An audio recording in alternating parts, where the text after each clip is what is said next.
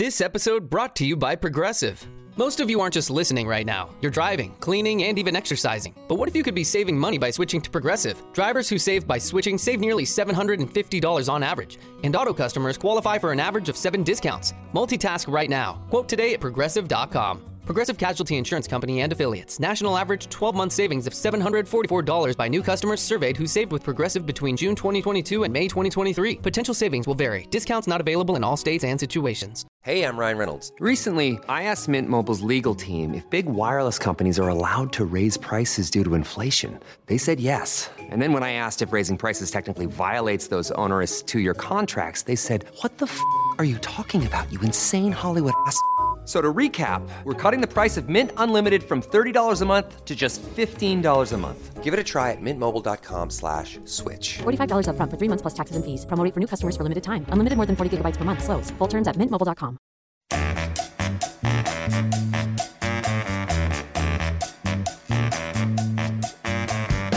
This is At the Turn. It's time for discussion and interviews about the world of golf you won't hear anywhere else. Here are your hosts, Nick Heidelberger and Joe Simons.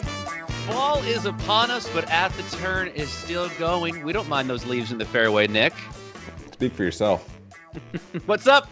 Hey, we've got a great story for all you folks 25 and older. Dave McAdams, a colleague of Nick's, just an incredible story about qualifying for the Mass Mid-Am and how he is linked with the Golden Bear, Jack Nicklaus. That coming up in just a little bit.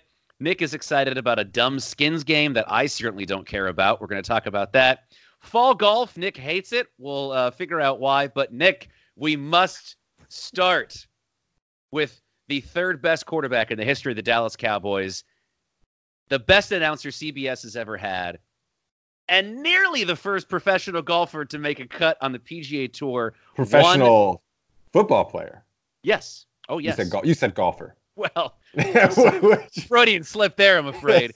Okay, so Antonio Tony Romo, 2 under in the first round of the Safeway Classic, was in the top 35 of that event. Now, Nick, I'll be honest. I kind of knew he was playing in this event. It was not on my radar at all until our dear mutual friend, Brian Romey, texted me, "You must be freaking out about Romo." Immediately, I pulled the car over to the side of the road. I checked the PGA Tour app to see what's going on. And I see my guy made 5 birdies on Thursday, beat Phil by a few shots. He's right in there. And so I basically dedicate my Friday to Tony Romo. And, I feel like I missed the party. I was disappointed. All I did was see him shoot 40 on the front. He needed to shoot even on round 2 of the Safeway Open to make the cut. Didn't do it. Your experience with this, your takeaways, your thoughts. Well, the first line of this is he beat 12 guys in a PGA Tour event. This is not the Korn Ferry Tour. It's not the feeder tour. This is the big tour. And he beat 12 guys in over the course of 2 rounds. So that should not be lost on anybody. So, that is an incredible feat. +4 for 36 holes in the PGA Tour event. I just think that can't be overstated. The biggest difference between PGA Tour players and guys like Tony Romo and Steph Curry is the highest score that like a regular tour player can shoot really is going to be like 74, 75. They're not going to like hang those high numbers. Romo was on the verge of not breaking 80 for a little while on Friday. And that's going to happen for those types of guys, for amateurs, for like really good players who are not PGA Tour players. So obviously a 76, not a bad round, or what, 78? 76. 76. Okay. So not a bad round. Not a bad round. Nothing to be ashamed of. Certainly nothing to be ashamed of. It's one of those things where if Romo would have shot 76 and then shot 70, would we have a different taste in our mouth? Because he shot 70 early. It was early on Thursday. He had an early, late draw in this tournament. And so we had a lot of time to sort of think about all the art. You Google Tony Romo golf, it is out of control how many articles and think pieces there are out there about Tony Romo. Is he going to leave CBS Sports?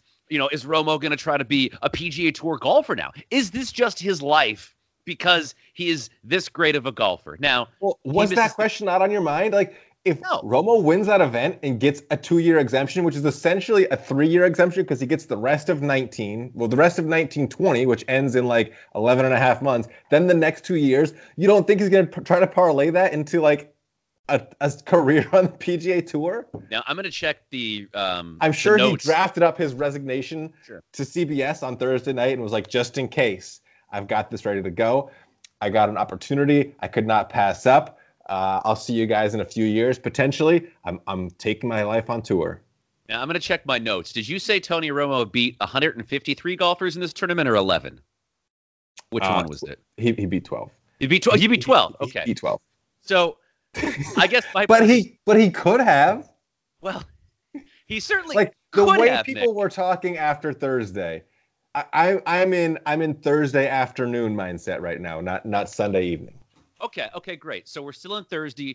Tony Romo shot 2 under, which, let's be honest, is probably one of the best outcomes he could have had for this tournament. I mean, it's not like Tony Romo is out there grinding every single week trying to play professional golf tournaments, right? Like, he's not playing a 25 tournament schedule. He's out there hanging with Jim Nantz. He's probably playing a couple times a week. He's got 3 small kids at home. I mean, the man's got a lot going on. It wasn't that long ago that we were talking about, was it the Byron and Nelson, where like, hey, if he doesn't break 80, like this might be his last chance that he gets a sponsor exemption. Now all of a sudden we're talking about him giving up his broadcasting career and being full-time PGA Tour. Now I'm one of the biggest Tony Romo apologists you're ever going to meet. I never considered the fact that he would be leaving CBS Sports to pursue a career in professional golf. It's fun to talk about, and I guess I want to take a bit, unless you have more to talk about the specifics of the Safeway tournament, I kind of want to broaden this discussion about Tony Romo and celebrity golf a little bit. Yeah, do it. So Tony Romo's 39 years old. He turned 39 in April of this year. So in the year 2030, he will be eligible I love it. for the Champions Tour. And the reason I bring that up is that other athletes have had brushes with success on the Senior Tour, the Champions Tour, whatever dumb sponsor that's going to have 10 years from now. So as far as Romo compared to like the best celebrity golfers, so I have a very short list of kind of the cream of the crop of celebrity golfers now and all time. You ready? Okay. So the kind of the masters of celebrity golf is the American Century Celebrity Golf Classic they have in Tahoe. That's you just compare the American Century Celebrity Golf Classic to the Masters. Well, sure. I mean, Nick, to be fair, the Corner Club Open is the Masters of the Palouse. So there are Masters of there's no doubt about that. different locations for the Masters. Of the celebrity world, yes, this is the Masters. This is where the best celebrity players come and every year try to show their stuff. So Romo wins it this year. He's the back-to-back champion. So he's won it a couple times. He's played in a few other PGA Tour events. This is by far the most successful he's done. So Romo, obviously one of the top celebrity golfers. When we think of celebrity golfers, obviously... Do you get a green jacket for winning the American Century Celebrity Golf Classic? No, I don't think you do. I'll have to check. Okay. Just checking. I did find some wild pictures of Romo holding a giant trophy, though, that were hilarious. Steph Curry. Star of ABC's Smash Summer hit, Holy Moly. Fun for the whole family. He's had some respectable showings in the Web.com tour events. He's had plenty of top 10 finishes in this American Century Celebrity Golf Classic. So he's in there as well. Justin Timberlake, he had his name attached to a PGA Tour event for a little while. I think he was playing at the Alfred Dunhill Links Championship, a pro-am event they have at St. Andrews over in Europe. That was going on this week. He's thought of as one of the best celebrity golfers. Here are the top 2 that I found, Nick. Number 2, Mark Mulder, 2-time Major League All-Star, pitcher for the A's and the Cardinals. Now, the spot he had that one of the sickest curveballs delicious that there curveball. was. Yeah, oh, absolutely. He competed in the Safeway Open last year. Now, he was actually 1 under through 12 holes, and people were all getting excited. Now, he didn't do very well. Ended up missing the cut. But he's also a 3-time winner of the American Century Golf Classic. Now, he won 15-17. Now, Romo's kind of taken over the mantle as, like, big swinging dick of the celebrity golf scene.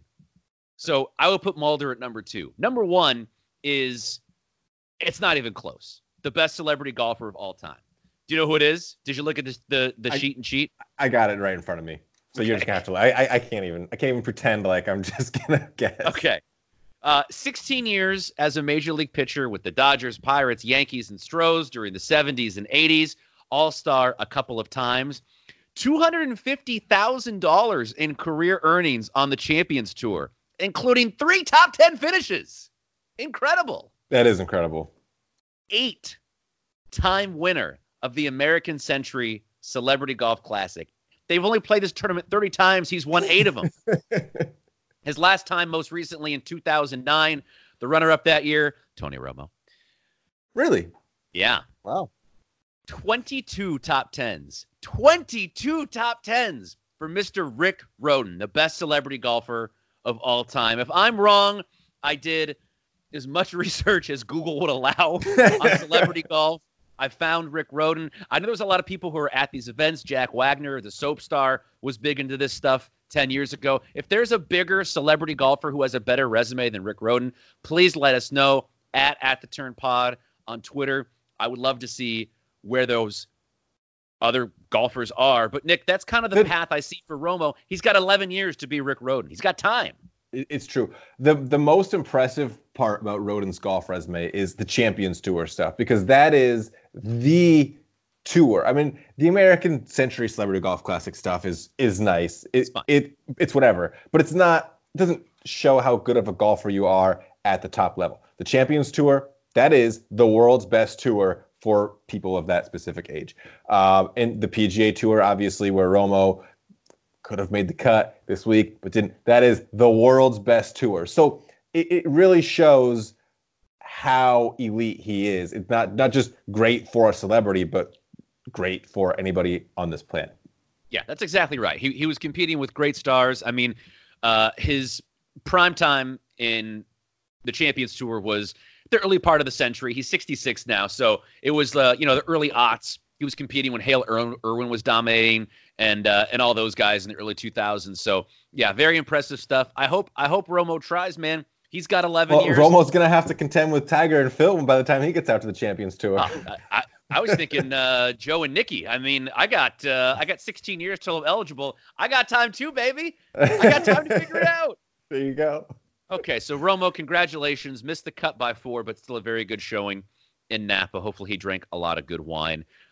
Nick, I'm just going to hand it over to you for this Skins game. What is going on here? Well, this is just more informational for our listeners. They should know there is an official Skins game coming up October 21st featuring Tiger Woods, Rory McIlroy, Jason Day, and Hideki Matsuyama. So it is kind of like the 2019 version of the match. You got Tiger Woods in a made-for-TV golf event. This one's kind of different, though, because it's more of a worldwide event. You got 4 players. Joe, you could not care less. You're like, I could not care less, but keep going.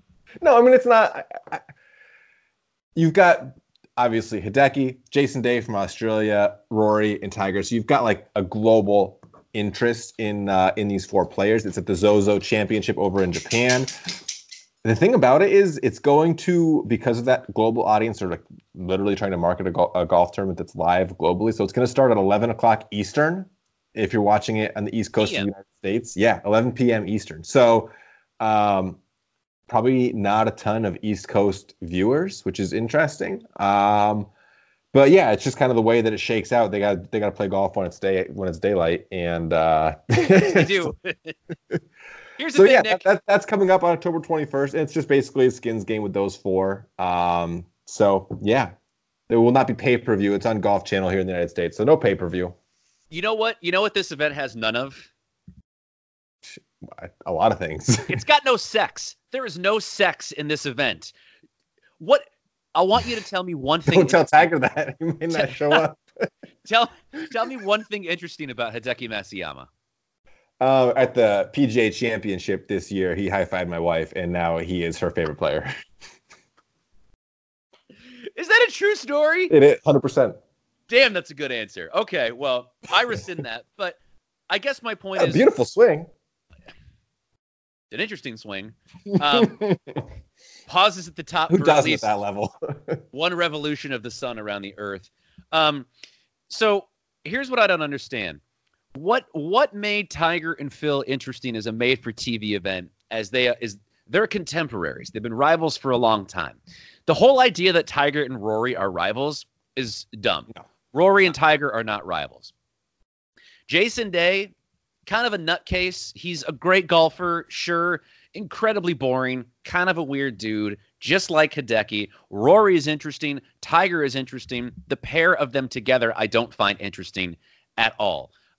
You know who would be interesting in this event? You put Tiger versus John Daly, everyone watches this event. Everybody. Yeah. These are great players. None of them are interesting besides Tiger and Rory, and they're not interesting together. They're interesting separately. Right. No, that's absolutely correct. I also thought maybe, what if you send out, a kind of an undercard, Romo versus Steph Curry? Throw it out. Just throw it out. I don't know. So just like a second match out there? Yeah, exactly. Just so when the action's kind of a little in the action, you bring them in. It kind of brings in different fans because people who are not regular golf fans might be more interested. I don't know. Just be kind of fun. I just think that we are kind of at a point where the best players in the game aren't very interesting. Brooks is interesting, but not in sort of a made-for-TV sort of way. His competitiveness and his ability to win majors, that is fascinating. But Rory is still, to me, the most interesting golfer, but he's not winning the biggest tournaments. So I don't really know if there is a made-for-TV event that would necessarily get me excited. I think there's some guys you could put out there. Just thinking of players off the top of my head, I think Brooks is interesting as a player because of just kind of the personality, his aura that he kind of has, the comments he makes that he knows he's going to draw headlines for. I think Bryson is interesting, kind of for the same reason, but almost like the opposite. A lot of guys hate him. He's got his antics. He's easily hateable. Yeah, so I think that's interesting for TV. I think Sergio is interesting. I think Patrick Reed is interesting. I think Ian Poulter is interesting. I mean, there's plenty of guys who are interesting who would be good. You know who wouldn't be good is like Jordan Spieth and Justin Thomas because they're all buddies, and Ricky Fowler. Like, they don't have enemies because they've got this polished personality. So they're not going to go out there and have legitimate controversy. So, I mean, that's why that was the appeal of the Tiger Phil thing, but it was so manufactured that nobody was buying it. And that playoff was so dumb they had. They hit that 80-yard Everybody, shot. turn on your headlights and shine them on the putting green, which is going to now serve as the tee box. I liked where you went there with Patrick Reed and Sergio and Poulter. We got to get some villains. There's too many good guys. Exactly. You know who's making a push? Who's also in that villain category the last couple of years? We talked about him in the last year or so on this podcast. Rory Sabatini. So since we talked about him in his effort to qualify for the 2020 Olympics, I've seen his name on the first page of a few leaderboards. I'd like to check in and see how his Olympic qualifying is going. Now, I forget which country he became a resident of or a citizen of, but I wouldn't be surprised if we see him in those Olympics. Yeah, no. I guess the difficult thing about having it's Slovakia, by the way. I think that a difficult thing about having the premise of a hero versus a villain and all that sort of thing is you have to have someone concede they are a villain. And with the exception of Patrick Reed, I don't know if anyone else is willing to say, yeah, I'm an asshole. Go ahead and portray me that way on this made-for-television event. This exact same thing happened at the turn of the century.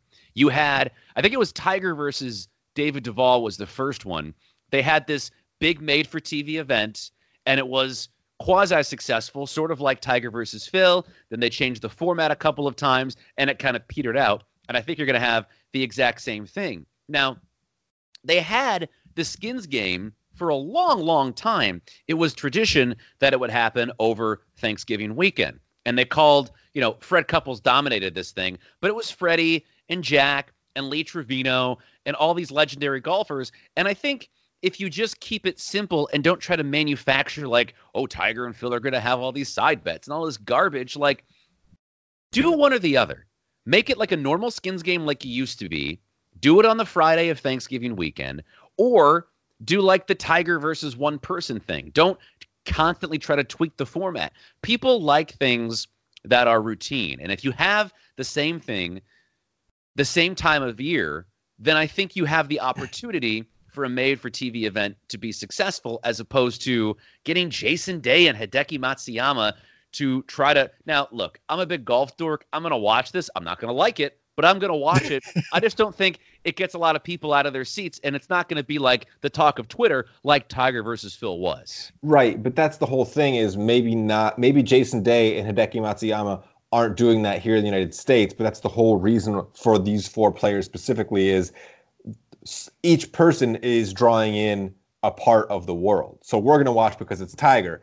Europe is going to watch because it's Rory, and Asia's going to watch because it's Hideki, and then so for that reason you're drawing in a larger audience just than like who the matchup is. It's more about the players in each part of the world. So my ugly American is showing a little bit, is what you're saying. A little bit, but it's okay. We'll let it slide. That's fine. But what do you think? I mean, it's the second year in a row they've tried something like this. I think it's a point of emphasis that they're going to continue to have these, especially as Tiger ages.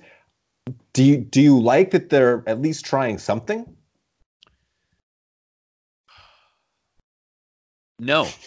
I truly do not. I know that that kind of feels like a cop-out, but I get it. I get why these made-for-TV events are done, but I also kind of feel like it insults golf fans' intelligence. Like, that we're going to be suckered in by some sort of new made-for-TV event. And again, I feel like I say this every other podcast. I don't give a shit how much money a player wins. How much money a player wins makes no difference to golf fans. That does not make golf exciting. The Masters makes golf exciting.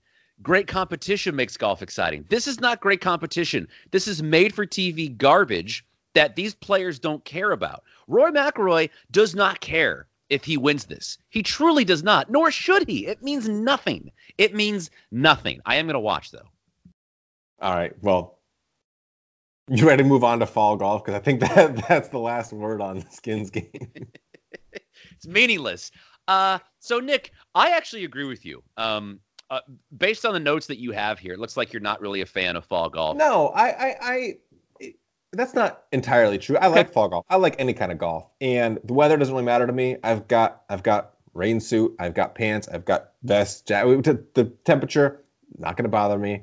But I mean, it's a thing. Right now it's either golf. It's either fall golf or no golf. So yeah, we'll play some fall golf. I think for me, it's the leaves, man. When I think about fall golf, I think about hitting a shot just in that first cut of right rough. Miserable. And never finding it. Never seeing that ball again. It's terrible. And I think I agree with you. Fall golf is better than no golf because it's some version of golf. But I think fall is my least favorite season to play golf in because I still sort of have the expectation that I'm playing a version of summer golf when I'm playing something a lot more close to winter golf. So when I sneak out in December and play around, hey, I'm happy to be out here. I'm going to lose some balls. My score is going to be terrible. My feet are going to be cold and wet the whole time. Maybe I got a little whiskey in me. Maybe I'm having a good time with friends I haven't seen in a while. If I go out and play around next weekend, it's been pouring in Oregon. But if I go out and play a round of golf next weekend, my expectation is, oh, baby. Oh, let's shoot 68. Let's get out there and do something. First tee shot I hit, like you said, into the right rough. It's either plugged or lost under leaves. And then I'm like, why'd I even come out here? I could be on my couch, a couple feet deep, watching football. What a waste of time this is. So I think it's just... That's so true, because the expectation is in the fall, It's an extension of summer golf. And if there's anything left unaccomplished on your to-do list for golf goals that year, it's now or never, baby. You better do it now. And you don't find that first tee shot, that's out the window. The next 3 hours and 55 minutes are just worthless. Yes.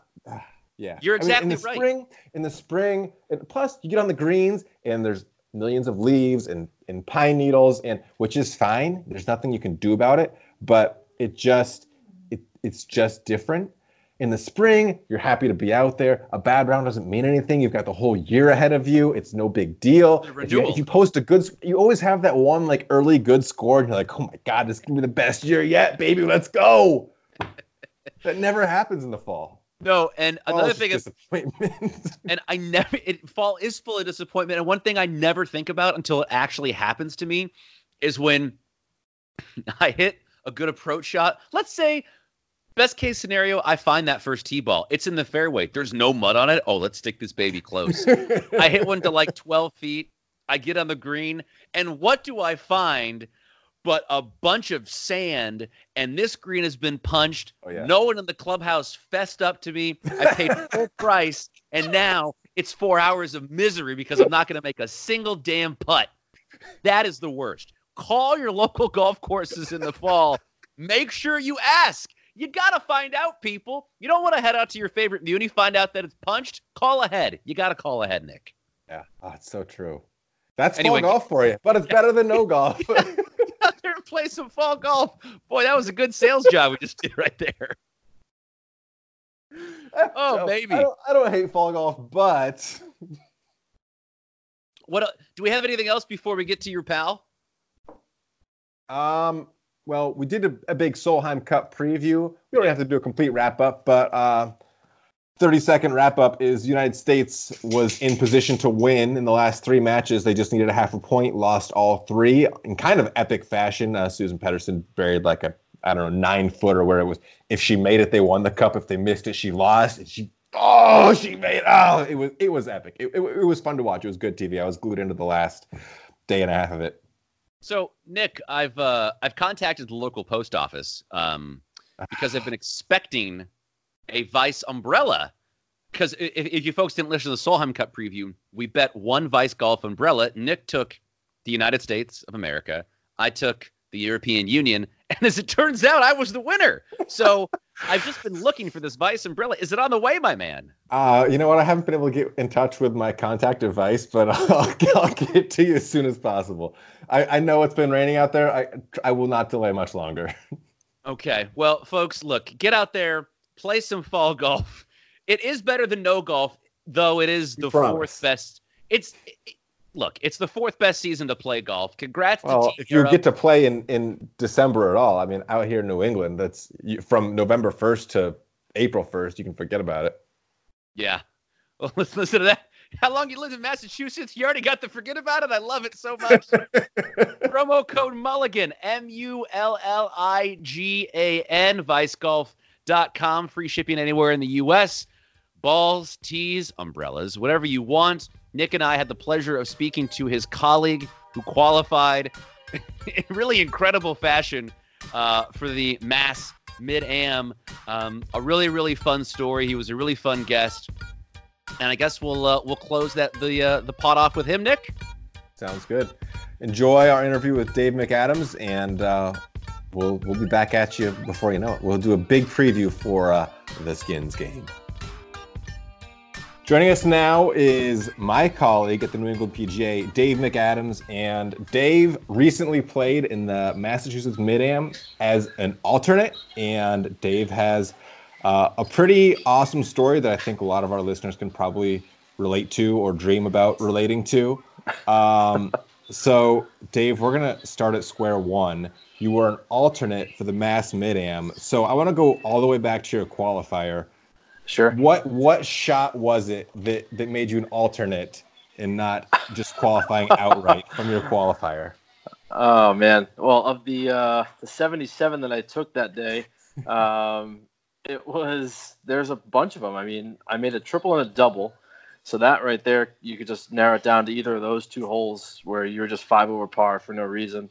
But I would say 8 and 9, I actually lipped out like a 360 lip out on each hole for par, and ended up coming in a shot short of getting an outright. So that was kind of, I guess, the story of how I ended up as an alternate in the event. I thought when I shot 77, I was like, there's no chance I'm even close to qualifying or even being an alternate for this event. And lo and behold, it played tough that day, I guess, and ended up being a shot out. And the rest is history, getting into this event now. So for folks that aren't familiar, the Mid-Am means you have to be 25 or older to actually play in this event. So I've tried to qualify a couple times unsuccessfully in Oregon for the Mid-Am, and kind of the beauty of it, at least from my perspective, and Dave, disagree if you want, is that all those annoying, like 19, 20-year-old college stars that are going to go out and shoot 64 and just blow the doors off the course, we don't have to worry about those guys anymore, right? Isn't that kind of the advantage of doing the Mid-Am?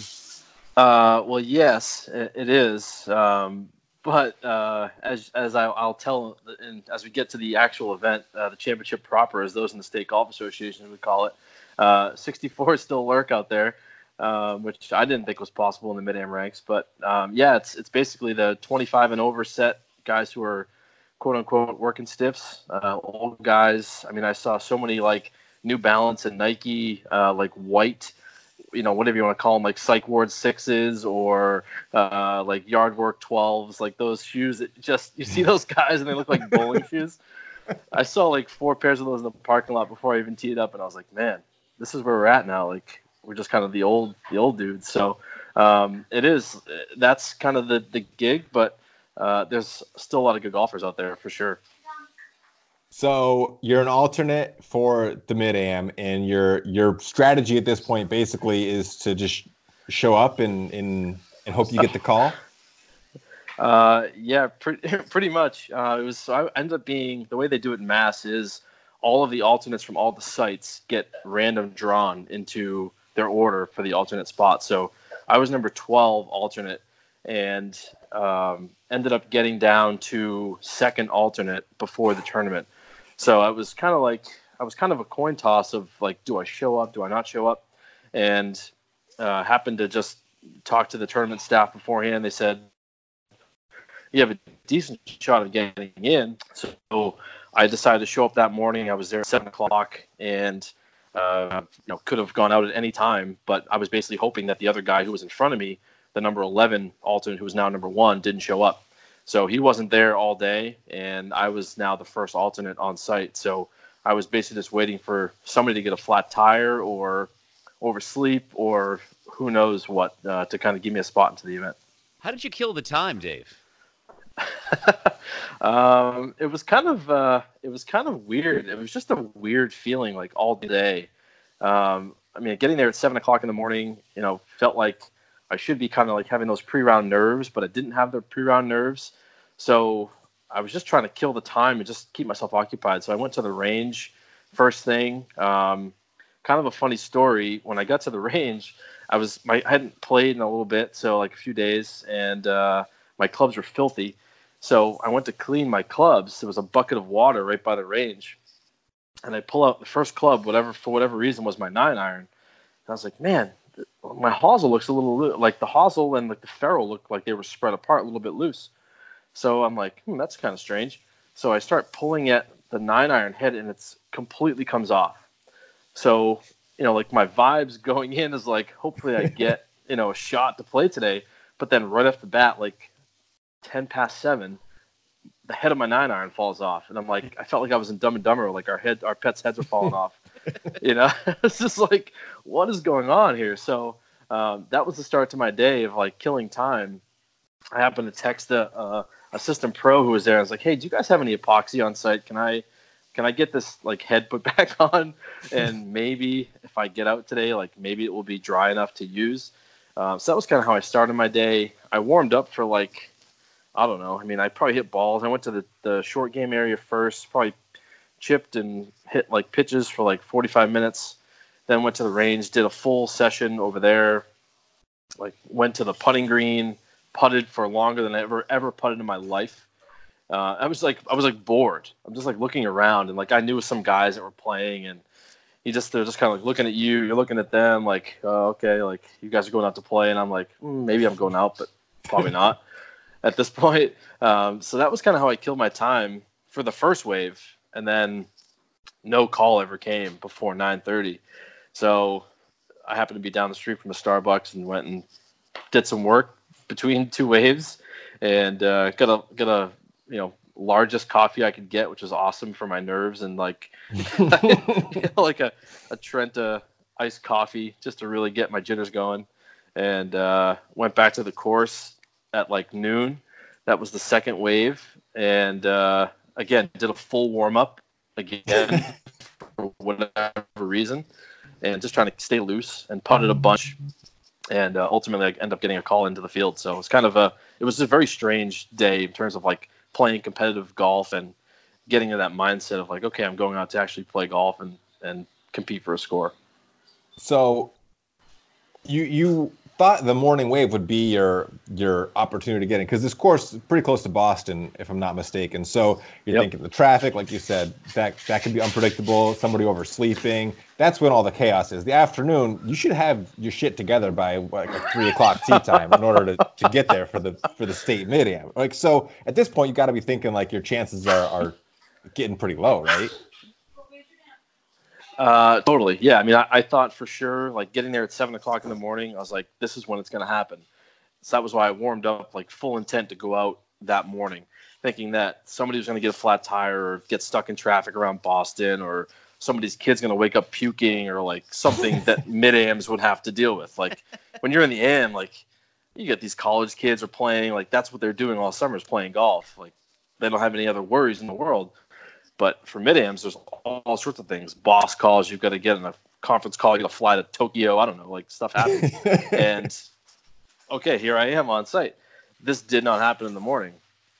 So I was just waiting around, and then thought in the afternoon, I was just going back, like going through the pleasantries, basically waiting on like a 99.9% chance that, it was not going to happen, but that 0.1% of a percent that somebody was not going to show up. And sure enough, it happened. So it was kind of funny. Like when I was getting ushered out to the tee, one of the officials from the Mass Golf was kind of funny. He was like, "Oh, like this guy forgot something at the office," and I'm like, "Wait, like did you guys like actually talk to him? Like that he's trying to get over here to make his tee time?" And he was like, "No, like I don't know. I'm just thinking like that's what happened." And again, like that's the mid-am thing, is like it was a totally arbitrary, like random thing. He's like, "Oh yeah, I think he forgot something at the office." I'm like, I don't know. Like you've had this on your calendar for weeks. You probably had your affairs in order unless something came about. So I hope everything's okay. Shout out Sean Pettingill, who didn't show up for his time. I owe that guy a coffee or something. Okay, so you get the call. You're in the golf tournament now. So how much time do you actually have between when you find out you're going to be playing and when you're on the tee? So for the actual like tee time, it was probably negative minutes. So it was 1:21 was my group. Well, that was my starting time. So at like 1:15 or 1:16, I remember just like I was getting ready to pack my stuff in. I was like, there's no chance. There's 3 groups left off each side. Everyone's shown up. There's people all over the place. It's not going to happen. So I was just kind of getting like bored with putting. Started to put my stuff in my bag, and I hear a call over the radio. They had a scoring area that was right by the putting green that I was on, and it sounded like a "somebody isn't here" call. And working in golf, I kind of know what those calls sound like when you're like an official looking for somebody on the golf course. So I started to pack my stuff up with like a greater intent of walking towards where I was going to be going. And one of the officials there was kind of giving me like an eye, like he was looking around, like where's the alternate? So I kind of understood that I was potentially going to be going at least out to the tee with the possibility of teeing off. So all this is kind of shaking out. I didn't get any like official, your point or like the thumb, like go quickly. I was just kind of taking it into my own hands. So I eventually went over to him and I said, "Hey, what's going on? Is somebody not here?" And he said, "Yeah, we're looking for a guy. He might not be here. Why don't you start to move towards the shuttle?" Because the tee that this guy didn't show up for was 10T, which is across the property. on the other side of the golf course. So it wasn't like number 1, which was right there, which would have been very easy. This was across the golf course. So by the time I got in the shuttle to go over with Kevin, who's the lead tournament director for the Mass Golf, it was basically the tee time. So it was like 119, 120 that we started to head towards the 10th tee. Wow. So we're driving over. He's like, look, the guy's probably not going to show up. When we get you out there, you're going to tee off, and then I'm going to drive you, and we'll catch up to the group. So by the time I teed off, it was like, I don't know, it was probably 4 or 5 minutes after the tee time. And you just walk up, and there's an official there. Everyone's smiling. The next group is already on the tee, so there's 3 guys there waiting. And they're like, all right, go ahead. And I'm like, okay. I'm like trying to mark my ball. I'm grabbing tees and like, ball marker. All these things you could have been doing for the previous 8 hours. Yeah, for the previous 8 hours. Like, now why I didn't have these things in my pocket ready to go, I have no idea. Because I was literally on site basically from 7 a.m. But I just never thought it was going to happen. I was literally getting ready to leave the property. So sure enough, they do all the pleasantries there with basically me and a rules official. And he's like, here's the local rules. Gave me a couple notes and was like, you're on the tee. So I just had to kind of get into tournament mode right then and go from there. So it was definitely an interesting situation. Tell us about that first hole. The first hole couldn't have started any better, I would argue, based on the circumstances. So I have Arccos in my clubs, so I track my rounds as I play, just to see like where you're hitting it, how far you're hitting it, your 3 putts and up and downs, all these things. So I hit a 343-yard drive off the 10th tee. Now it's downhill, so that certainly takes it into account, but I hit it as good as I could, just in the right rough. It was a par 5. I hit a pitching wedge on the green to 8 feet, which I was like, okay, like this is a pretty good start. I roll up at there. At this point, you're thinking McAdams by a million. Like, let's go. Where's the trophy? Like I started the event like the worst odds you could ever start a tournament at. And I'm like, all right, boys, like here we go. Things are looking good. And then I 3-putted from there for par, which was awesome. Yeah, I was like 8 feet above the hole, which was pretty much the story of the entire first round, was me being out of position when it came to approach shots into the greens. And this place, if you ever played at Don Ross golf course, like you can get the greens fast. The rough around the greens is thick, and it's just, you just have to hit good golf shots. And so 3-putting from 8 feet for par was certainly okay. Taking a par out of the gates, I was fine with it. But it would have been nice to start with a 3 or even a 4 right out of the gates and again get off to the races. But like it's kind of those things you learn, I guess. It's kind of symbolic of like the whole Mid-Am experience, maybe, and the whole day. Just like there's no other way that first hole could have gone. Well, I mean, I should have been ready for it, because you think about Mid-Ams, like you guys are playing like when you can squeeze in rounds. You've got kids at home, like work obligations. You're not for the most case. Now there's some guys who have jobs allow them to do it, but for the most case, you're playing when you can. You're practicing when you can. Like you just got to roll to bed and kind of go do it. So I should have been a lot more primed, I guess, for that situation, but it's a little bit different when you're in a tournament setting. For sure. God, so for folks listening out there, this is obviously a crazy story. You spend, 6 hours before the round preparing, distracting yourself, doing what you can.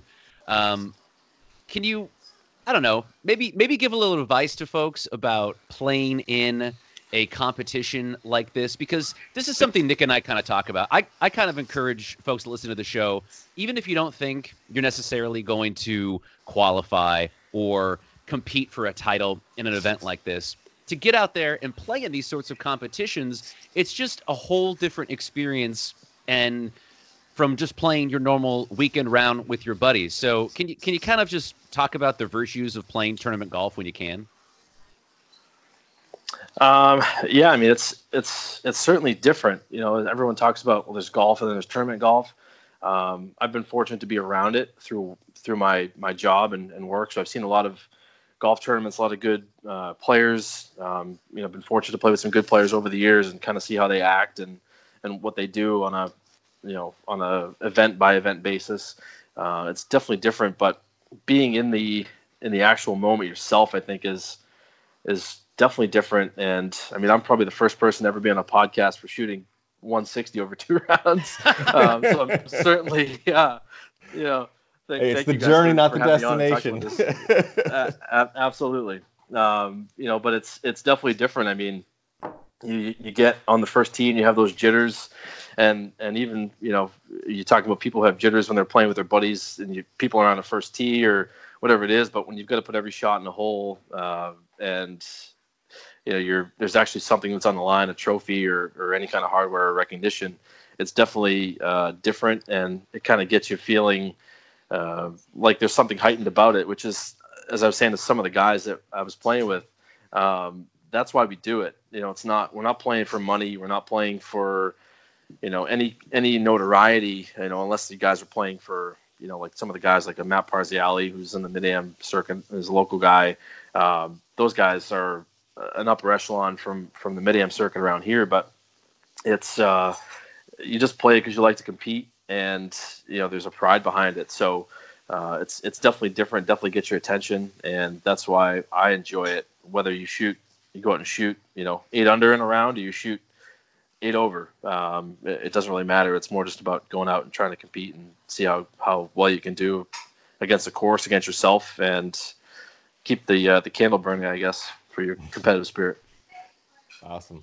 Well, thanks for taking the time for sharing your story, and it's awesome that you got in. And I think no matter how it finished, I think that's a Mid-Am you'll always remember for sure. No doubt. It was the first one I've ever tried to qualify for, first one I've ever played in, and I'm going to leave you guys a little bit of a golf history. I've only, off the top of my head, know 2 events that anyone has ever won by 15 shots in all of golf history. Okay, it's the one that I played in.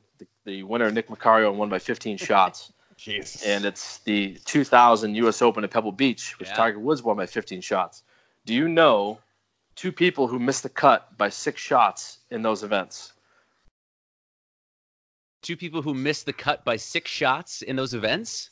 Correct. So one in this Mid-Am that I played in, and the other in the Pebble Beach U.S. Open in 2000. Did Phil miss the cut by 6 at the 2000 U.S. Open? Nope. I have no idea. You want it? You need it. Okay. So this is where greatness and myself kind of intersect in the annals of golf history. Jack Nicklaus and myself both missed a cut by 6 shots in an event that was won by 15 shots. So I'll always be able to tell people that Jack and I have something in common. Wow. There you go. How about that? You didn't. That was gonna be my guess, but I didn't want to embarrass anybody. So there you go. Wow. Jack's last Open, and you and me together, immortalized in golf history. Hey man, thank you so much for sharing your story. That was great. We appreciate it. Thank you guys very much. I'm Lacey Evans. Thanks for listening, and we'll see you next time at The Turn.